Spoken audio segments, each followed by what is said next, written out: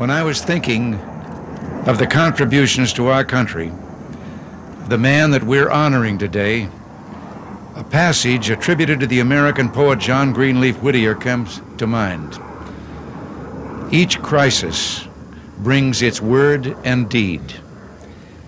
In America in the 50s and 60s, one of the important crises we faced was racial discrimination.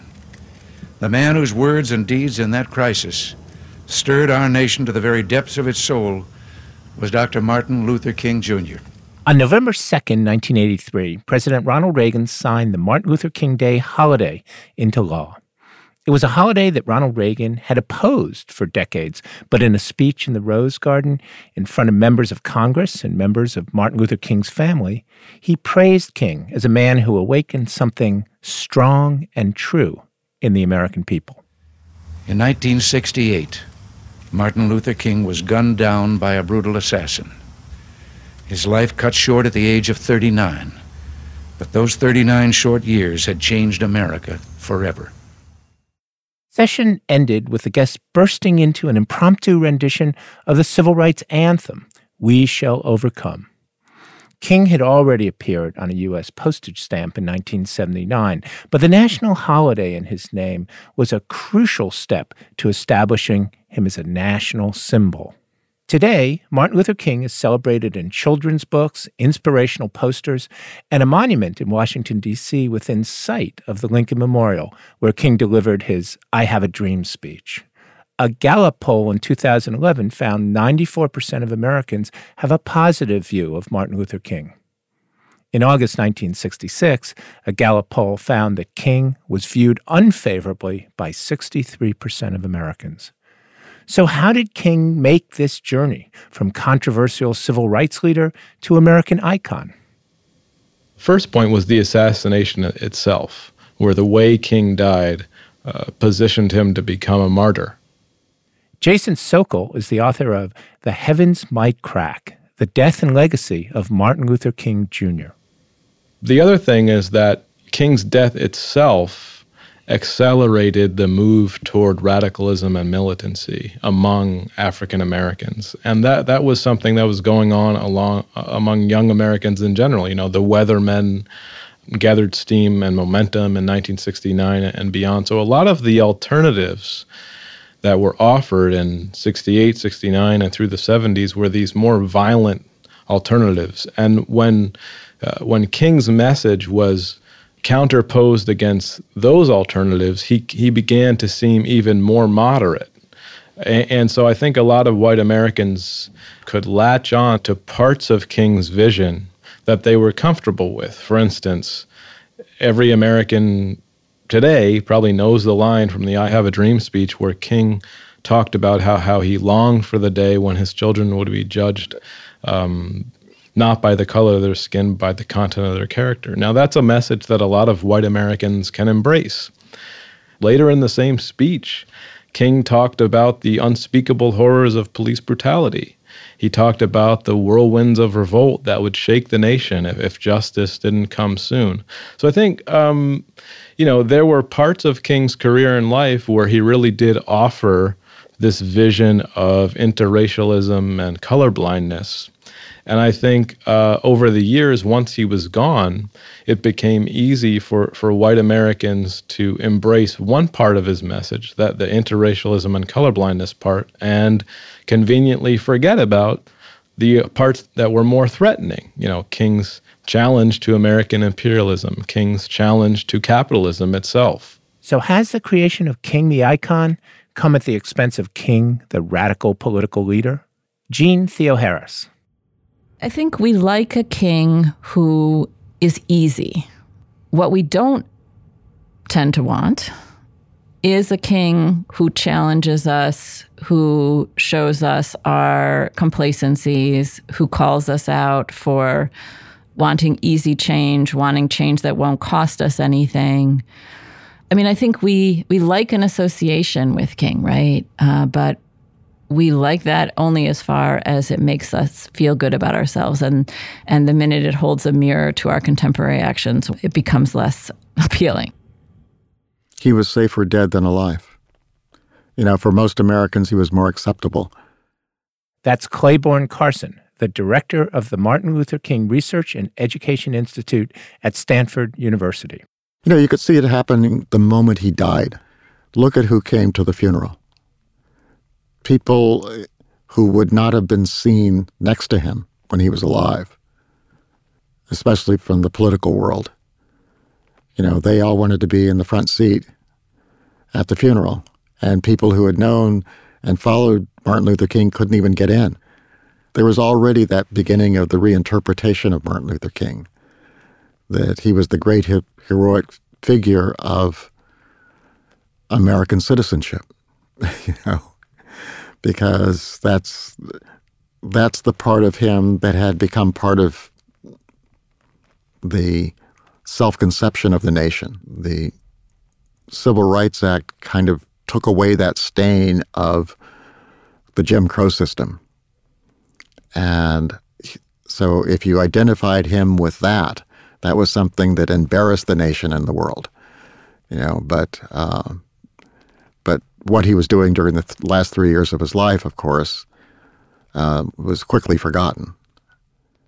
Tom, help me out here.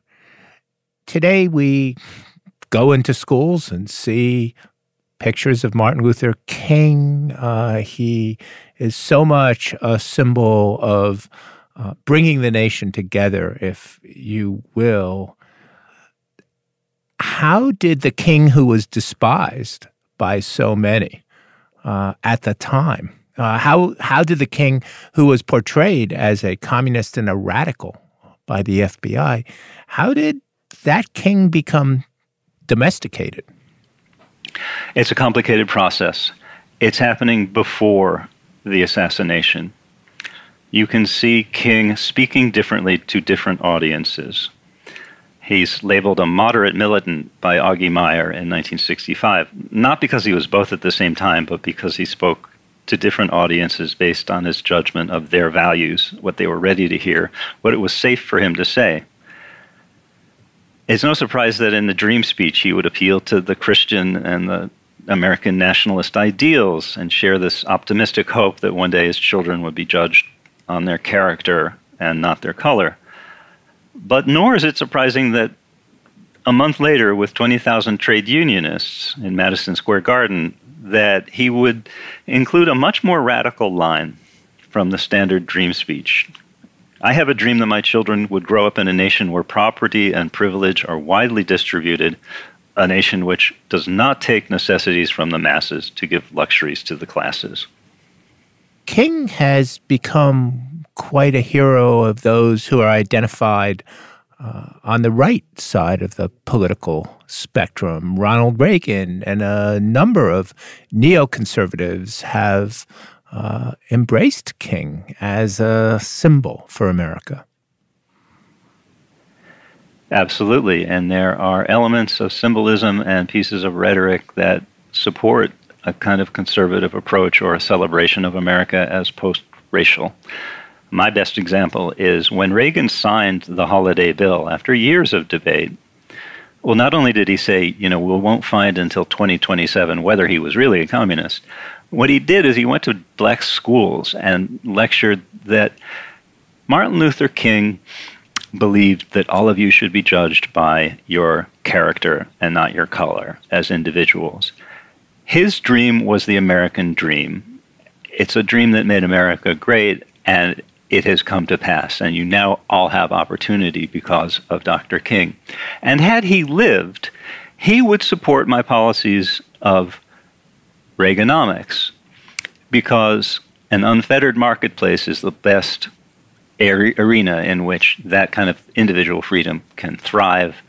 He would have opposed affirmative action because it's not the state, it's God that gives you your rights, and affirmative action is a violation of that sacred principle of individual liberty. You can quote King to support that, and he did. So that ideological contest, at the same time, there were marches on Washington, right, that were bringing Reagan to task. Look at the photographs of the 1983 march that I attended. And they are all taking Reaganomics to task for violating King's economic dream of a real war on poverty, of a guaranteed annual income, and of affirmative action that would uplift suppressed minorities. I think if we listen to Dr. King, right, Dr. King is calling out systemic racism in the United States. There's this beautiful quote that he writes at the end of his life where he's talking about how Black people took white people on their word that equality means equality, when many white people sort of take equality as just improvement and are not committed to equality at all, right? That Dr. King would be very dismayed at the ways that he is now deployed in the service of inequality, in the service of standing in the way of movements for justice today.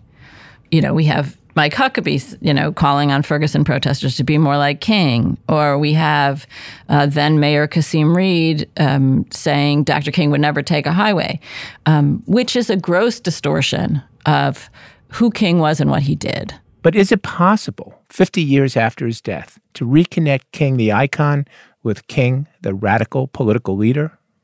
Clayborne Carson. I think it is, because you have a new generation coming up who are dealing with the problems left behind by the civil rights struggle. That's why I think the relevance of his last book, Where Do We Go From Here?